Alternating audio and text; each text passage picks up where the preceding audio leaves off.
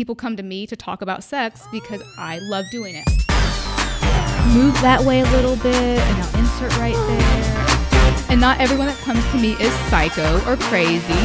Kink, polyamory, sexual functioning. Are you having trouble in the bedroom? Do you not know what to do? Well, tune in. You're going to find out.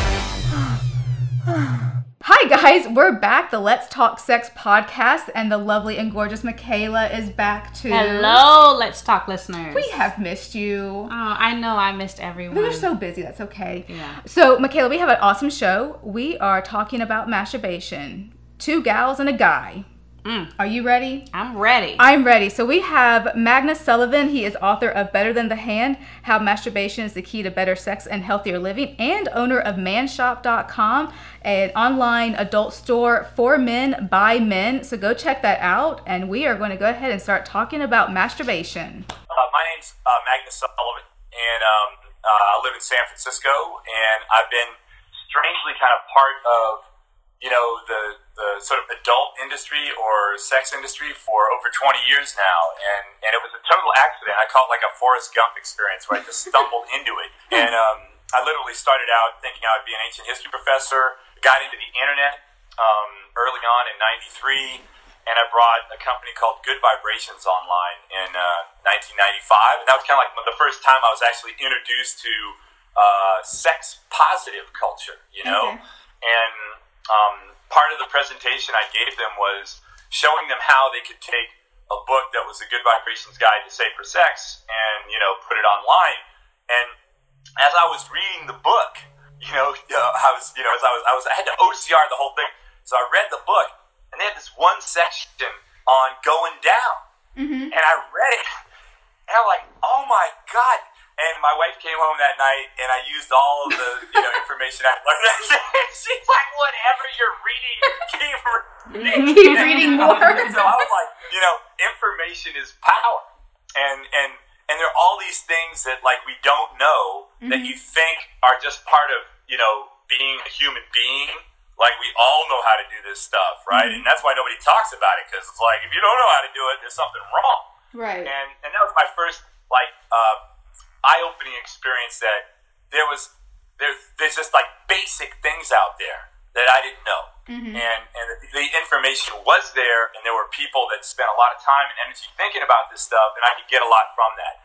And so kind of like as my life was kind of fusing with this online thing, and then this kind of education, sex positive thing. And then I kind of got into, by servicing these clients, I got into the adult world, although I never thought of myself as being an adult, strangely, right? Right.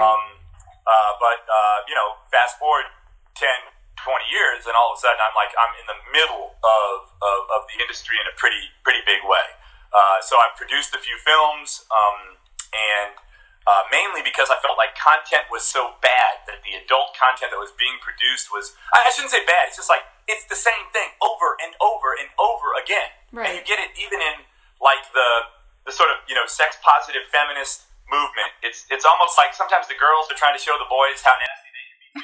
It's kind of like people's sex lives. Yeah. They get in a rut. So these films were getting in a rut, like people's sex lives. Yeah. And you changed it. Yeah, I tried to go out there and say we can do something really different, and we can really pay more attention to the incredibly powerful act of disrobing in front of a camera and having sex for everybody else to enjoy. That's a really powerful and bold thing when people do that. They don't. I think most people don't understand. Like, it's a really bold thing, and most cinematographers don't appreciate it. Most directors don't appreciate it. Most editors don't appreciate it. Right. So as a result, we get these people doing these extraordinary things with very little talent around them to showcase how amazing it is. Right. So I wanted to say, if you just put a little time and attention to this, we could use sex in movies like Tarantino uses violence, like to engage an audience and drive it in. Like he does it, it gets under your skin. Yeah. And I was like, that's the way sex should be. When you're watching it, it should just be like your whole body is sucked into this movie. So I see you're extremely passionate about the topic of sex. And just to get one thing clear, you have no formal training. Is that? Yeah, it really is. I did not. I've been like, there's an element of osmosis, right? I've been around, Carol Queen is kind of like one of my great role models, and I'm lucky to be in constant contact with her, and so I get a lot from her. Through Good Vibrations, Ann Siemens and Kathy Winks, who wrote the guide to Vapors X Good Vibrations. I feel like, again, that's why I call it like a Forrest Gump moment, where I never thought of myself in any way as being a movie producer or an educator at all. I didn't study that stuff. I don't have credentials in that area, but I've been surrounded by people, and I think what's happened to me that's important, right, is that I kind of was, high school quarterback, being looked at, by professionals, and kind of had this like athletic trajectory, and then I left that. Then I had an academic trajectory, and then I had a business trajectory, right? And I was kind of just like, living life. Like, that's what you do, and then you get married, and you have kids, and you have a home, and, the cookie cutter life.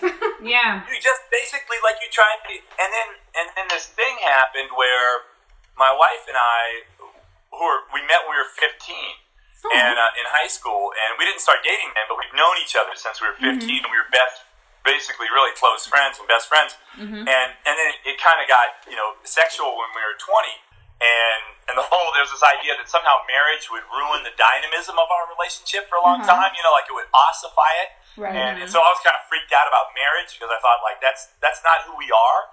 Hey guys, don't forget this podcast is sponsored by manshop.com, an online adult store for men by men. Head over there, check out their toys. And while you're there, don't forget to pick up a copy of Better Than the Hand, How Masturbation is the Key to Better Sex and Healthier Living. Magnus wrote this book. He did. It's great, guys. But then, we got married and did the thing. She, was, became a doctor, and it's worked very hard, and we kind of did our thing. And then, kind of pop your head up, and, you realize, well, you got a mortgage, you got kids, you got a home, and you realize, like, you're just in this kind of rut. Yeah. It's really, really, I think, a very common experience of like, wow, this is how people, even who are really close to each other, can wake up at 50 and look at each other and say, like, I don't know who you are anymore, right? Like, we kind of were living life, and we weren't maintaining a level of intimacy and connection that's really vital. How old were you? When you discovered you were in a 15, rut. and then we started dating at about 21. Okay, and then when you realized that, we're in this rut. How old were you? Yeah, that was like, I think it was like 38. Oh, okay. That's pretty common. About 38 or so. And, part of that's just like kids. And, when they enter the sort of, relationship dynamic, it can be pretty dramatic. But I think it happens to couples outside of that. And, like, work can be dominant, right. Just the stress of life, like how people deal with, these are new issues for couples. Like, when they come together, they often don't have all the stresses that you have 10 or 15 years into a relationship, right? So we kind of looked at each other, and one of the great things that we've always had is, like, honest communication. I'm very, very direct and honest communication. And we were like, we weren't hiding. We were like, something's wrong, And we went through the whole thing, and for a long time it was like, I know it's wrong. We don't have a summer house. Oh, we gotta get a summer house. Whoa, that's what it is. You better start getting the real estate book out and go buy a summer house. And you realize, like, that's how people get deeper and deeper into the hole, And then finally we were kind of like, well, wait a minute. We used to be surrounded by people that were constantly challenging us on many different levels, artistically, intellectually, politically, socially, all these things. And somehow we found ourselves increasingly surrounded by people that were all patting each other on the back saying, isn't this the great life we're all living, right? Isn't this, you're right, we're all right living this life the way we are. Trying to convince yourself this is great. Yeah, and there was a lot of self-medicating at parties. We'd go to these adult parties, and everybody's just getting smashed, and then going home and falling asleep in bed. And so we were kind of like, hey, we need to get back into circles that were really meaningful to us. And that did challenge us, And so we started doing that, and in the process of doing that, you're kind of like, and our things are different, right? The things that she likes to do are very different from the things that I like to do on some levels. And so, I was getting involved in certain things, and she was getting involved, and then all of a sudden it's like, well, you meet people who are really interesting, and you've got a great conversation with them, and then there's kind of a little sexual thing going on there. And one of the things that I was noticing is that people were cheating on each other all over the place, right? I mean, I was for some reason people would talk to me about that stuff. I'm like, they're just like, they're cheating on each other, and we didn't want to, get involved in that whole thing. So why were they cheating on each other? Because they were in a rut. Cheating as excitement. Oh, so they're in a rut, so they were cheating on each other. So why did they get into a rut, though, then? Well, they have a summer house and there are many common things, right? Which is like, one of them's my story. Another is, I think people are afraid, like there's a whole concept of partnership to me that's fundamentally flawed. And it's like, we're going to be the same. Right. It's like, no, you're not. That's what makes it interesting is you're going to change. Yeah. You're going to evolve. And if you're not doing that, something's wrong. And then all of a sudden, somebody's kind of like, I've got an interest that's new and might be threatening, and they don't really have the foundation of communication to approach that. And that's where, a counselor can come in and be really helpful. It's just like, they're really afraid of what their partner might think, of what they might think of themselves in some way, of like, what does it mean if I'm thinking and feeling these things? And there's very little social structure that supports a broad array of relationship models as being healthy, right? And so if you're starting to veer outside of that, you're in an unhealthy kind of model.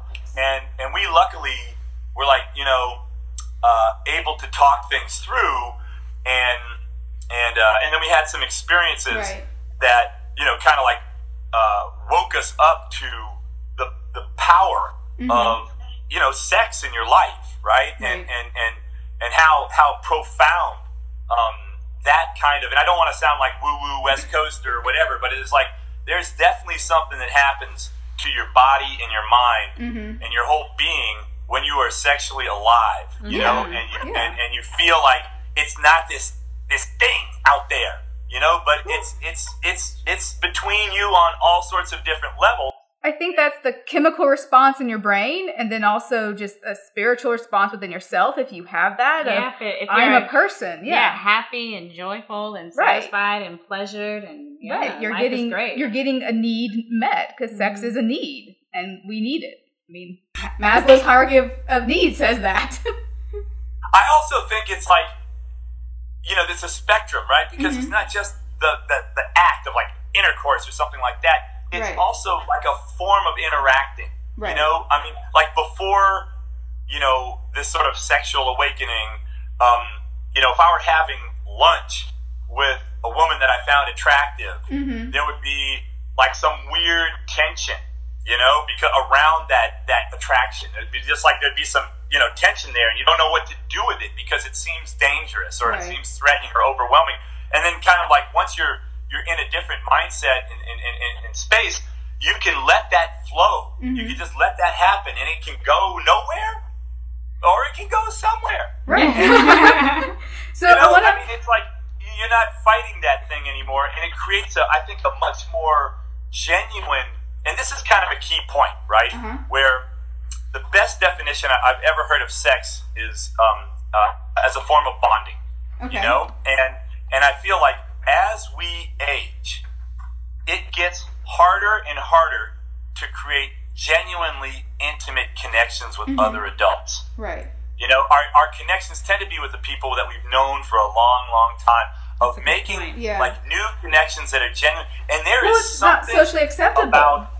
It's not socially acceptable. For women it is, but not for men, especially straight men, that once you get to a certain age, probably around 30, if you're going out and trying to make a male friend, then you get that question of, oh, he's trying to make a male friend. What does that mean? Is he gay? It's like, no, he's just a person who likes to have human interaction, and he wants to have a friend. Doesn't mean anything whatsoever. I mean, a woman could do it. I could meet Michaela and be like, oh, girl, you're really cool. Hey, let's go get a drink next week. And next thing you know, we're watching each other's kids. Yeah, and it's, oh, well, they're just girlfriends. There's nothing, wrong with that. Tell us a little bit about Man Shop, because when I saw it, I was in awe. I was like, oh my gosh, something like this actually exists, and it's amazing, and all men need to know about it. So I'm thankful that I got in touch with you and Jeff. But tell us, how manshop.com came about and why. Well, and there's also the blog, which is Better Than the Hand. Yes. It's kind of where I do most of the writing, you know, and then the shop is kind of like, you know, it's a shop. But, you know, I was initially drawn to, you know, my business partner asked me, like, Andrew, figure out a way to sell toys, right? And I'm like, man, CVS sells toys now. Amazon sells toys. And we say toys, we're not talking about teddy bears, right? Of course we are. Well, it depends, right? It depends. We might. Isn't that a kink category? That is a kink. So we could be talking about teddy bears, but not the kind you buy your grandma from the gift shop when she's in the hospital. Okay. That's the bubble talk. Yes, sex toys.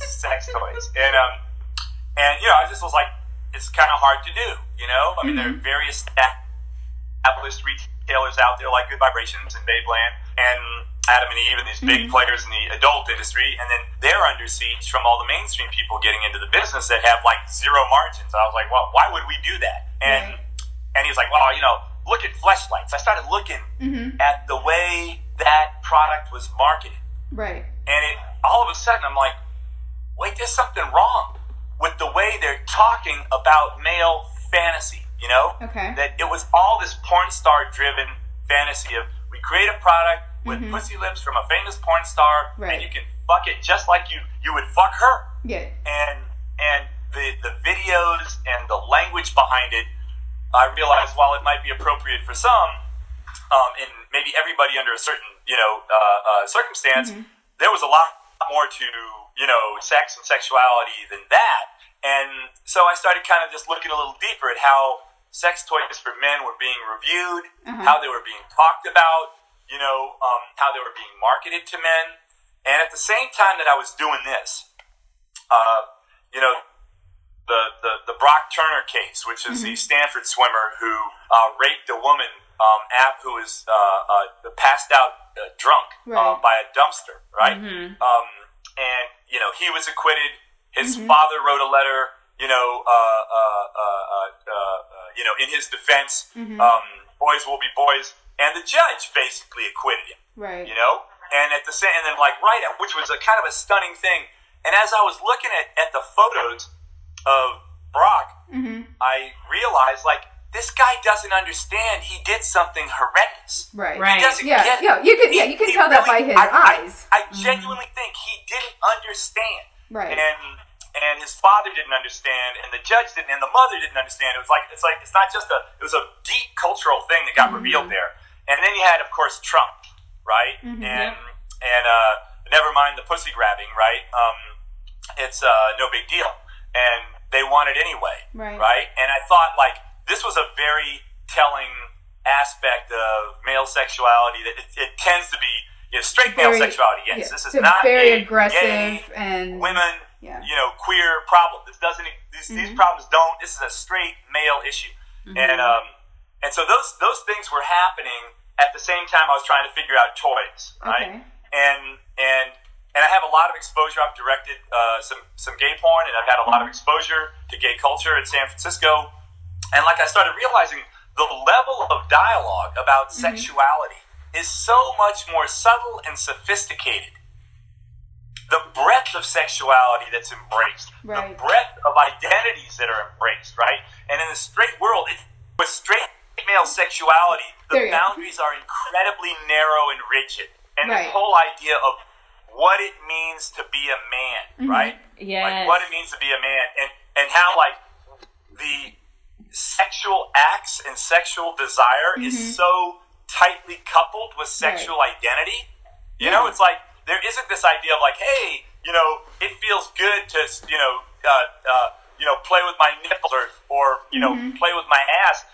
That's a terrifying thing for most men, and it's a very feminizing thing for most male men. Right. You know, and so there I was with kind of all this stuff swimming around, and I started to, like, realize that there were some pretty deep connections between the way straight men masturbate and the way they parlay that experience and that whole idea of what is sex into the bedroom. So you talk about, in your book, you actually say something really interesting, that men rush through masturbation. And when we talked the first time, you mentioned that, and I go, I've never really thought of it that way, but now that I actually recall conversations with other men, you're right. And even when some of my clients come in, I hear this, I have to go in a secret place and masturbate, the bathroom, the car, someplace else. So why is that? Why is it that straight men feel like they have to go and hide or rush through something that's supposed to be pleasurable and enjoyable? Well, I mean, that's a deep issue, and this is where I will kind of throw up the white flag on one level and say, I'm really not qualified to answer these questions, in depth, but I can tell you my thoughts on them. Yeah, what are your thoughts, your experience? And my thought is tied to one, you never have a son whose father or good friend or whose mother, right, will come to them and say, let's take your time with this. Like, let's talk about it. It's going to, it's going to happen. You're going to do this, or you are doing this, and it's important. It's really healthy, and let's talk about it. Right? Okay. It's like such a weird thing to even think of that conversation happening. So there's all this shame. So there's like this felt shame, even though somebody says, maybe not explicitly in your family, oh, masturbation is bad. Right. It's never talked about, and the cultural memes about masturbation in our society, are negative. They're negative. So, remember, people forget that Jocelyn Elders had to resign, under Bush for saying masturbation is healthy. Right? The Surgeon General only a couple of, it was like, that was 2 decades ago, right? Right. Basically got fired. Because masturbation is healthy. For saying masturbation, people forget that, right? They forget how charged this issue is in our culture. So even though nobody would say, oh, my parents, told me it was horrible, so I had to run into the bathroom. Right. It's a part of the fabric. It's part of the emotional tenor of our entire culture. Right? So I wonder if men are aware of this, that they get this message they have to rush through masturbation. They can't enjoy it. They have to hide. I mean, you can't get caught. I mean, and I guess I wonder too if it has something to do with the fact that how old are you when you typically start this behavior? Are you... Well, one study showed that you're about 14 to 15 for both boys and girls started masturbating. More boys, I think it was like 60% or so, than girls. But masturbation, per the study, started between 14 and 15. Right. You don't want anybody to walk in on you. You don't want to get caught, especially if you're not having healthy dialogue at home about sex, and you're just kind of out here winging it, looking at videos on your phone or wherever, and so you gotta get the job done before somebody catches you. Right. Because what happens if someone catches you? Well, Courtney, I think you mentioned something that was really, I think, deep too, where you said children are taught from a very early age. Yeah. These are simple messages because their parent will take their hand away from their genitals when they start touching their genitals or something.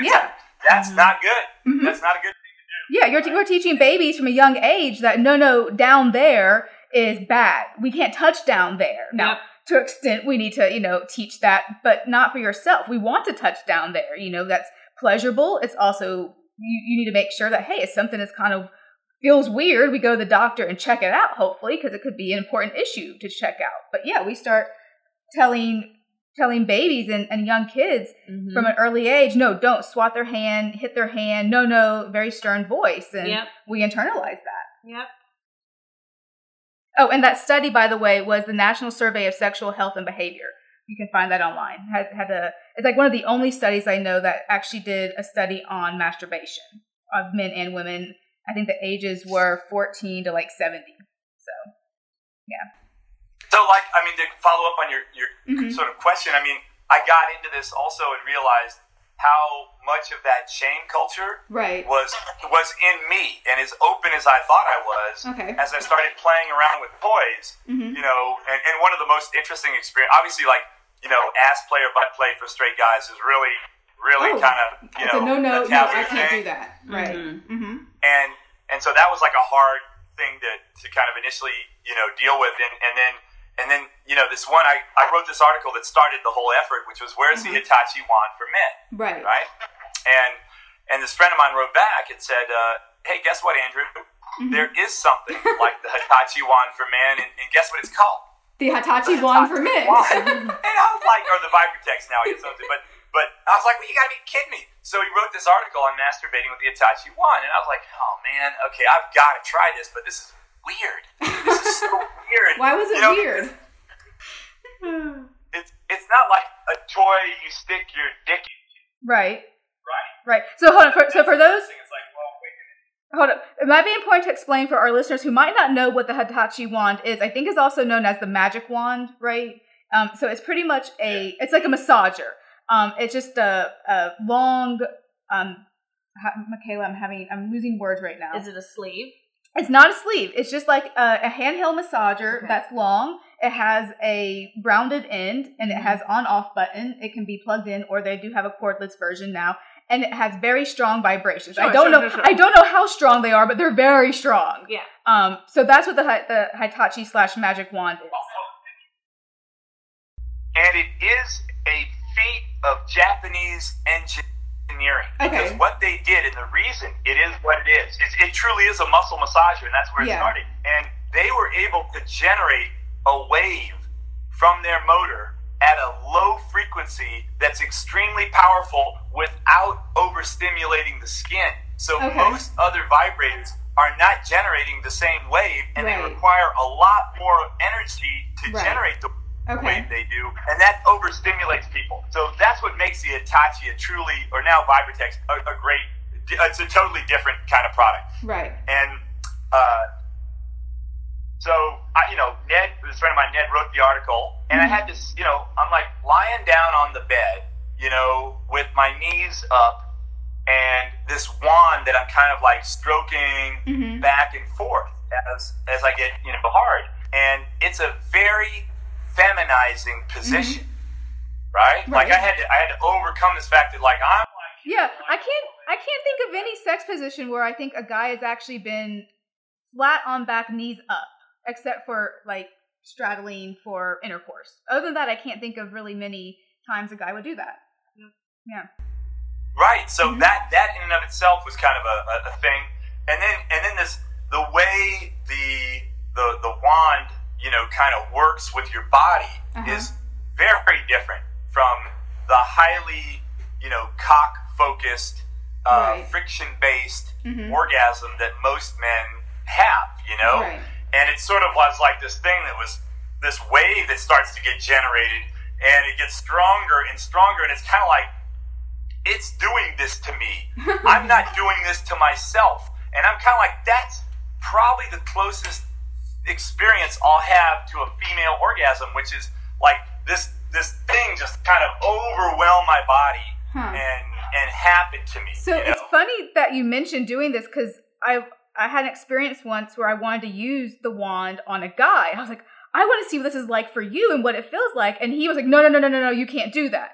And like really against it, almost like it's going to hurt. It won't be the same. So I'm glad to hear that. No, for him, it could be just as pleasurable as for women, just in a different way. Sounds like it was engineered to be so. Yeah.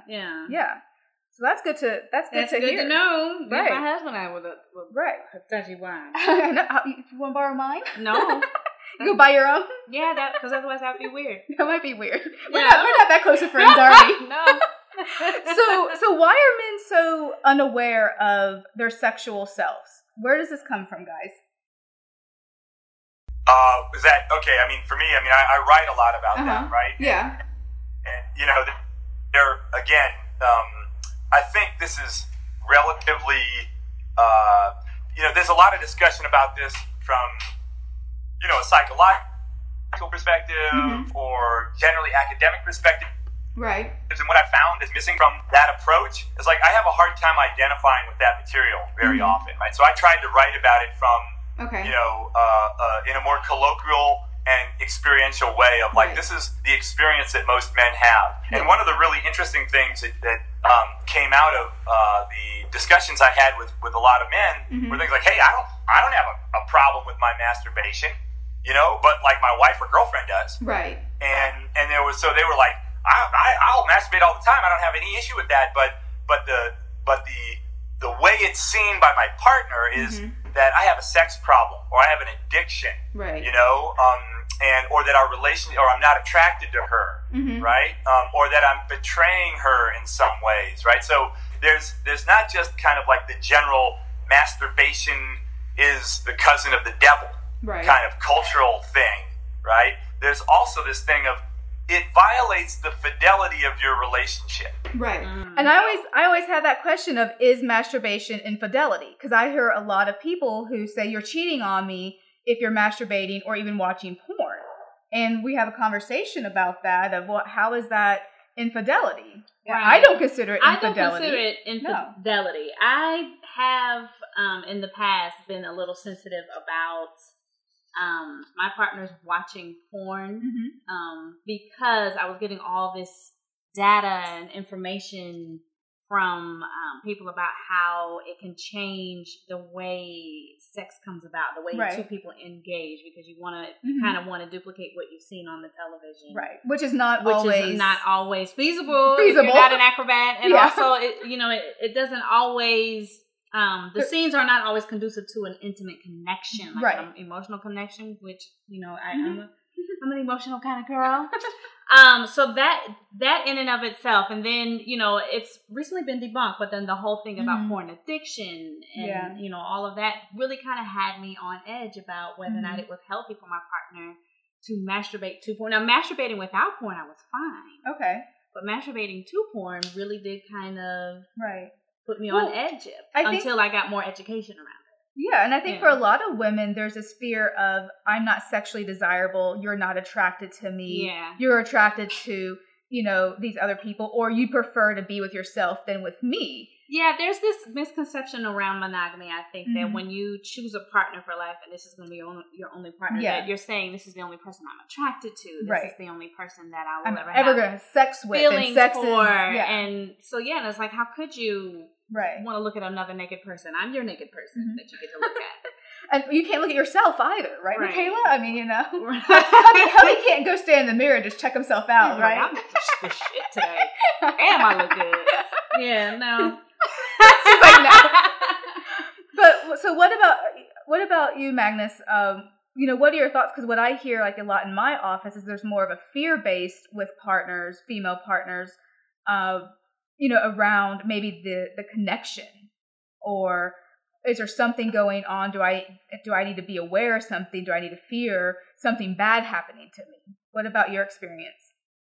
Well, I think I talk about like 4 different aspects of it, and one is I think a fascinating thing that I had never really thought of until it was brought up to me. But once it was brought to my attention, I saw it, in a number of different scenarios.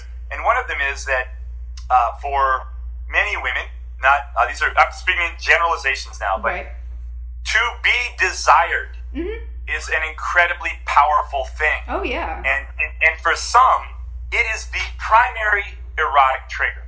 More so than your intelligence or your looks. Right. It's the fact that you really want me. Someone else wants me. You really, and that is attractive. So when you're expressing desire for someone, something else, it violates the fidelity of that bond. Of then you're compromising the primary source of attraction by desiring somebody else. Right. That's a very subtle thing, but I think it's actually more prevalent than people are often willing to admit. No, I think you have a good point. Yeah. I think you have a great point that, to be desired by a person and I'm the only person you want, that makes you feel like no one else can come and take something from me. I am better than all these other people. And then when you realize, oh, wait, you might actually enjoy something else outside of me, it's like a punch to the gut almost. Oh, wait, I might be equal to someone else, or someone else might be different, more attractive. Or someone else might be more attractive, or it is jealousy.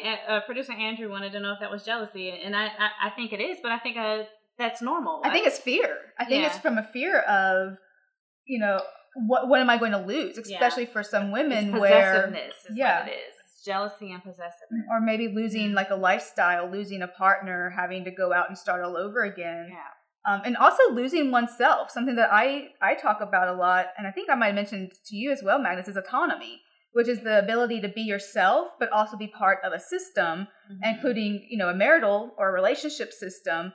And a lot of times we lose ourselves into the relationship like that. We become glued together. I can't do without you, but really you can still be yourself, but also function in a healthy way in that relationship. Mm-hmm. So and that's right. So there is an identity thing there. There's a fear thing. The word jealousy is like a big word, right? It encompasses a broad range of emotions. But I think, you know, the fragility of that thing of where being desired, you know, is the source of my, you know, confidence too, right? You know, so when there's any, and it's a super fragile source of a you know, so whenever it's compromised, you know, I'm afraid I'm going to lose you. I feel horrible about myself because I'm not desired. You know, all these things get triggered. I think there's a monogamy thing, which is just generally people have this idea of, you know, me and you and nobody else, including yourself. Nobody else. No other forms of desire. Yeah. You know, basically, and if you do, if you have them, you hide them to yourself. You know, these are not things we talk about or discuss, and that's a classic monogamy setup, and that's why I said earlier. That's what also the source of obviously a lot of infidelity, because like it's not real. It's just not real. But it's real in our culture. I think there's another piece that is a positive piece, which is again, you know, big generalization coming, but women tend to want to be involved, and want to talk about, and that's a form of intimacy that you're including me in these really intimate things in your life, and when you exclude me from them, I feel a break in the bond of our intimacy, and I also start to wonder then what's going on there if you're hiding it from me. If you're not including me, there must be something kind of subversive about it, and then the whole, you know, dynamic, you know, kicks in of like, what is going on there? What's the problem? The guy can't talk about it, and the woman wants to know. The guy can't talk about it. And then they end up in our offices. Right. So it sounds like you're going into the empathy and vulnerability aspect of the relationship. And I know we had a good conversation about that, and I'd like to bring it in a little bit, because it sounds like you have a good idea of empathy toward your partner and what she might be feeling, you know, and it sounds like you've also been fairly vulnerable in your life as well. And vulnerability is just the ability to open yourself up. You know, something that's vulnerable is typically, you know, could be attacked, easily attacked. Something bad could happen. But in a relationship, vulnerability is I'm going to open myself up knowing, hey, this might not work out or it might hurt me, but I have to do that in order to create that deeper level of intimacy and emotional connection. So why, in your opinion, and I've read the book Better Than the Hand, and you talk some great stuff about it, why do straight men have a hard time understanding and showing empathy and being vulnerable? Well, I think, and this is a leap, but I think it's a real leap. Okay. You know, I think these things are connected, and I wrote a piece on, you know, and not really in jest, kind of seriously, like is masturbation, you know, tied to world peace, basically. And because I think there's a real connection between being sexually open, having these experiences that allows you to connect with other people having those experiences. They are not foreign anymore. It's like we share this curiosity, and we share this common experience. It's not like I don't do that, you do that. There's a wall between us, right? There's an immediate wall between us. I think when you're having those experiences and you're open to those experiences, you can actually identify with the experience of others. You can understand the experience of others, and that is the bridge to empathy. Right? You can then empathize with somebody else's position. And that when if you can do that, you can usually talk about those things too. Because you yourself say, I know what it's like to be in that position, actually, either emotionally or psychologically or physically. So on this podcast, we say we can communicate. Communicate is a big key word on this podcast. Yes. We always encourage the communication between people. But you're right. I remember many experiences actually with men. And I know we talked a little bit about this before, but, you know, where they would want me to do something sexually, But then when I would suggest doing it to them, it was like, oh, no, I can't do that. Well, hold up. You want me to stick that where, but you don't even want to stick it there either? Because, hold up, how is this fair? I think if I'm going to try it, you have to try it. Because how do you know what I'm experiencing or what it feels like if you don't try it yourself and you're at least able to try it? Right. You know, so there's definitely a lot of, you know, there's something with these straight men of if they were to put a toy up their butt to see what does it feel like. And it means they're gay. Yeah. Straight men think they're gay if they go get a colonic. Like, it's ridiculous. Like, anything that goes up your butt means you're gay. So we're not gonna get medical treatment if something has to go up your butt. Great. Right. This is why men die earlier than women.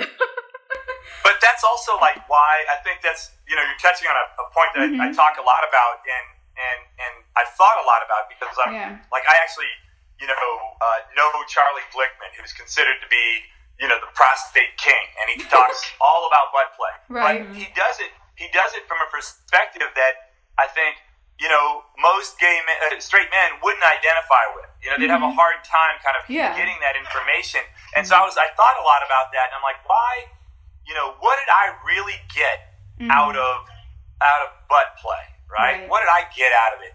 And the thing that I really got out of it was understanding that when I approach somebody else's ass, now I'm gonna do it with the knowledge that I've now gained about what needs to be done to prepare for that. Right. You know, that it's not always, even though somebody might like it and enjoy it, it's not always something that feels good.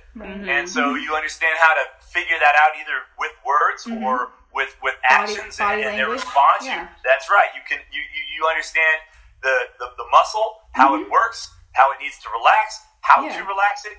Sometimes, you know, and I talk a lot about, so basically it's like, if you want to have really good anal sex, you better know what it's like to have something up your ass. You are not going to be a good anal lover if you don't understand. Can we please repeat that? We need to hear that one more time. Right. Yes. If you want to be good at something, you might want to experience it yourself, whether it's anal sex or eating sushi. But I want to talk about masturbation and what is masturbation. A question that came to my mind is masturbation just solo play with yourself, or can it be with someone else? And then is it just jerking off for men? You know, is it, you know, hand on penis, jerk off, cum, and that's masturbation, or can it be more? Oh God, it was really funny. Like the other day, I was having a conversation with somebody, and he said like, what do you think? I'm supposed to like squeeze my nipples or something? and like, actually, yes, I think you need to. If you enjoy that, like, go right ahead. Have you ever done that? Have you really ever done it? And so I try to talk about certain things that masturbation can really help with, because sometimes, like, I had a great encounter with a lover once where she was coming out of, you know, a room, and I was going into the room, and we saw each other, and we just like had gorilla sex right there. It was like we just fucked, you know, like within 2 minutes. And so like sometimes. So that happens in real life. Wow. That's great. But that's not, you know, that shouldn't be the bar, you know, that you aim for. I mean, so I talk about range, right? Of understanding how to have range. And I think a lot of that is understanding things like you can maintain an erection, you can get an erection, you can maintain an erection, you can have an orgasm after you have an orgasm. Right. It is totally possible, barring some medical conditions, you know. Right. These are things that you can learn and develop skills through masturbation with. Secondly, it's like. So it sounds like then, in your opinion, masturbation is more than just jerking off. I mean, it's a wide range of activities. Yeah, it sounds like just self-pleasure. Because when I Googled it, Wikipedia and dictionary.com both say that, you know, pretty much masturbation is stimulation of the genitals for sexual relief or pleasure or orgasm, though it says, or other sexual pleasure. And I'm thinking, well, I think that other sexual pleasure is really important to talk about because sometimes you might not be able to orgasm or you might not be able to get an erection. So then how do you masturbate if that's not possible? Hey guys, don't forget this podcast is sponsored by manshop.com, an online adult store for men by men. Head over there, check out their toys. And while you're there, don't forget to pick up a copy of Better Than the Hand, How Masturbation is the Key to Better Sex and Healthier Living. Magnus wrote this book. He did. It's great, guys. Right. Yeah. So, there's the whole sexual response cycle, as well, and like understanding, where you are in that cycle and how to, and that often partners go there in very different levels, I think this whole idea that, women take forever, and men, are there quickly. I've had experiences where that's not true. I mean, it's totally not true. The woman was able to orgasm very quickly and was, and so these are not always, these stereotypes that we like to, but understanding how to get there and how to pull there or pull back from that space or stay in that space or understanding that you can re-enter that cycle are things that masturbation is great for.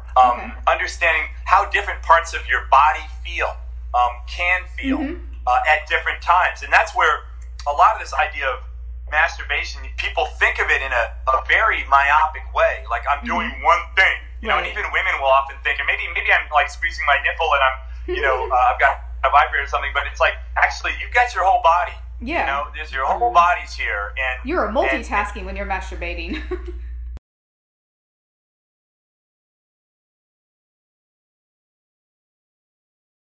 I tried to look at things like, I've got a few exercises that I talk about in the book of, developing these things, but like I talk about trying to see, your erection, as just a symbol of, erotic stimulation and not the object of your erotic stimulation. That's the way a lot of men will look at it. Like, oh, my cock, I've got to jerk off, right? And I'm like, no, let's see if you can get a hard on without touching your cock. That's a really good thing to do. Just like feel your body, touch your body, and understand like, hey, how is that going to feel for somebody else too?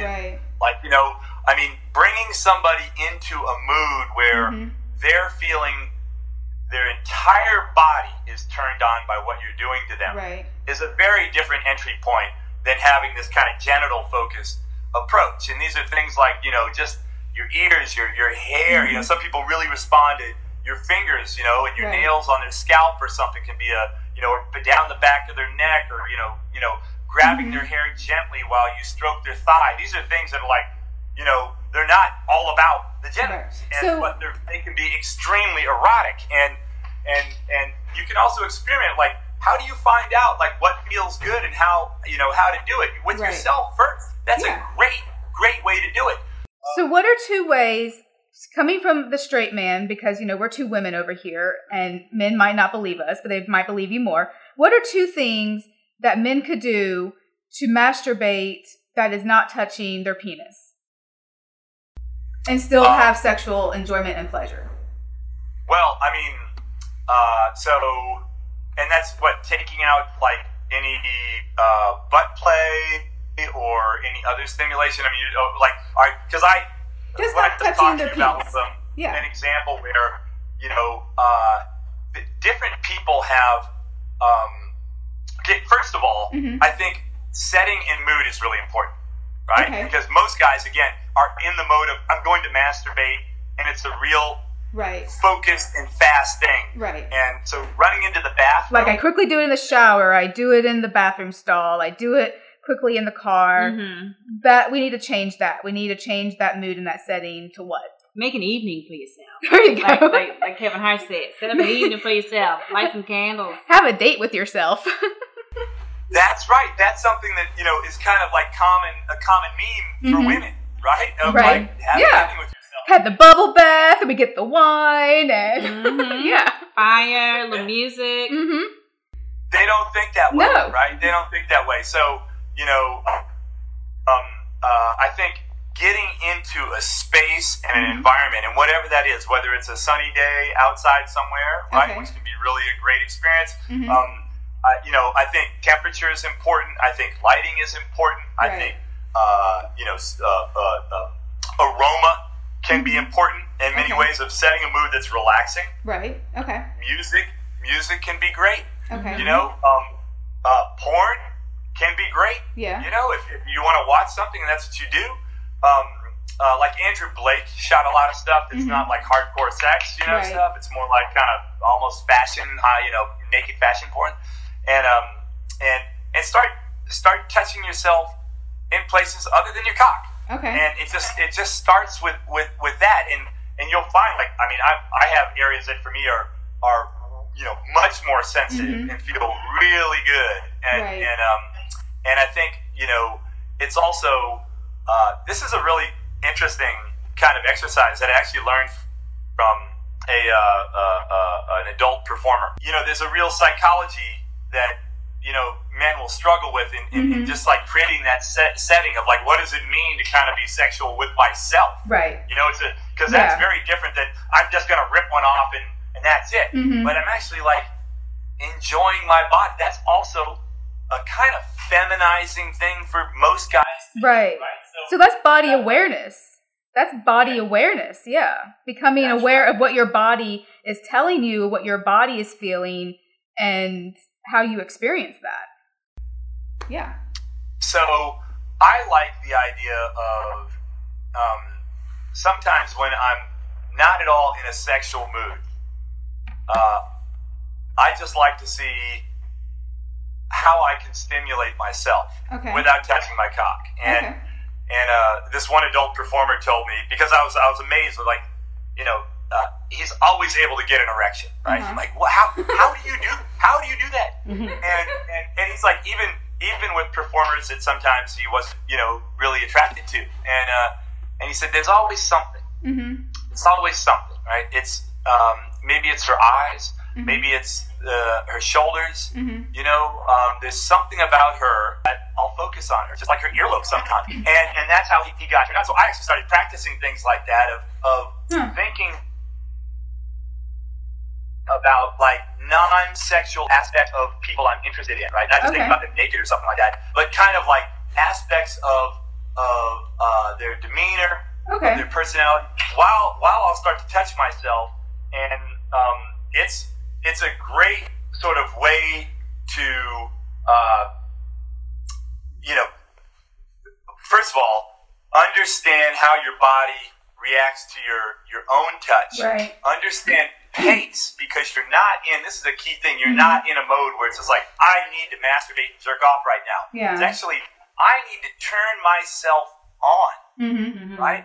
Which most men don't really do. So, they don't come with this idea of, I need to turn myself on, I need to turn her on, I need to build up an environment and a mood. So when you shift from going into the bathroom, masturbating in 2 minutes, to lying down with yourself, you're actually making, you know, a really critical transition, you know, from an object, goal-oriented lover into a process, full-body lover. So it sounds like then, one, make time for yourself, have a date, you know, the mood, the setting, the environment, make it where it's not just rushed. And then also begin to explore your body. Have that body awareness of what feels good and get myself aroused without touching your penis. And also, you know, I think what your friend, the actor, was saying is connecting with someone outside of just a physical attraction, but connecting like on an emotional or spiritual level that's just not, oh, you're a naked body. And that's a great way to start masturbating with, you know, to expand your masturbation might be a good way. It's funny, I've got so much more to say. We can always do this again, trust me. Yeah. And Michaela, why don't I, as a thank you to both of you here, if I don't know, I was just looking here, Courtney, I don't know if I have your address, or McKay, if this is a place, I will send you an Itachi wand. Okay? Oh, thank you. Yes. I love free kiss. Everybody should have one. Could I get a sleeve for my office? What do you want? A sleeve. Just like one of the sleeves, the masturbation sleeves. I always tell my male clients about them who don't know. And I need one in here so they can like touch it and see what it's like. And then they can go buy one. Because, I mean, I'm over here, a woman, telling them about, oh, go get this masturbation sleeve. It'll feel great. And they're like, what do you know? You don't know anything about what feels great. I So that's great. I was going to say, like, when you were talking about masturbation earlier, I mean, one of the things that I felt was, like, really important for me was understanding, like, it's not about one toy. Right. And so a lot of guys get that in their mind. It's not about one toy. Yeah. The more toys you start involving in your process, actually, the more interesting it gets. And that's where I discovered, like, I could have multiple orgasms was with playing with multiple toys like that. Right. I mean, like, it was a huge breakthrough. So, like, I never understood penis pumps. I never understood what they were about. I thought they were just for guys who couldn't get erections. I never understood penis extensions, really, and what they were about. I thought they were only for guys who had size issues. Right. They're not. There's a lot more going on.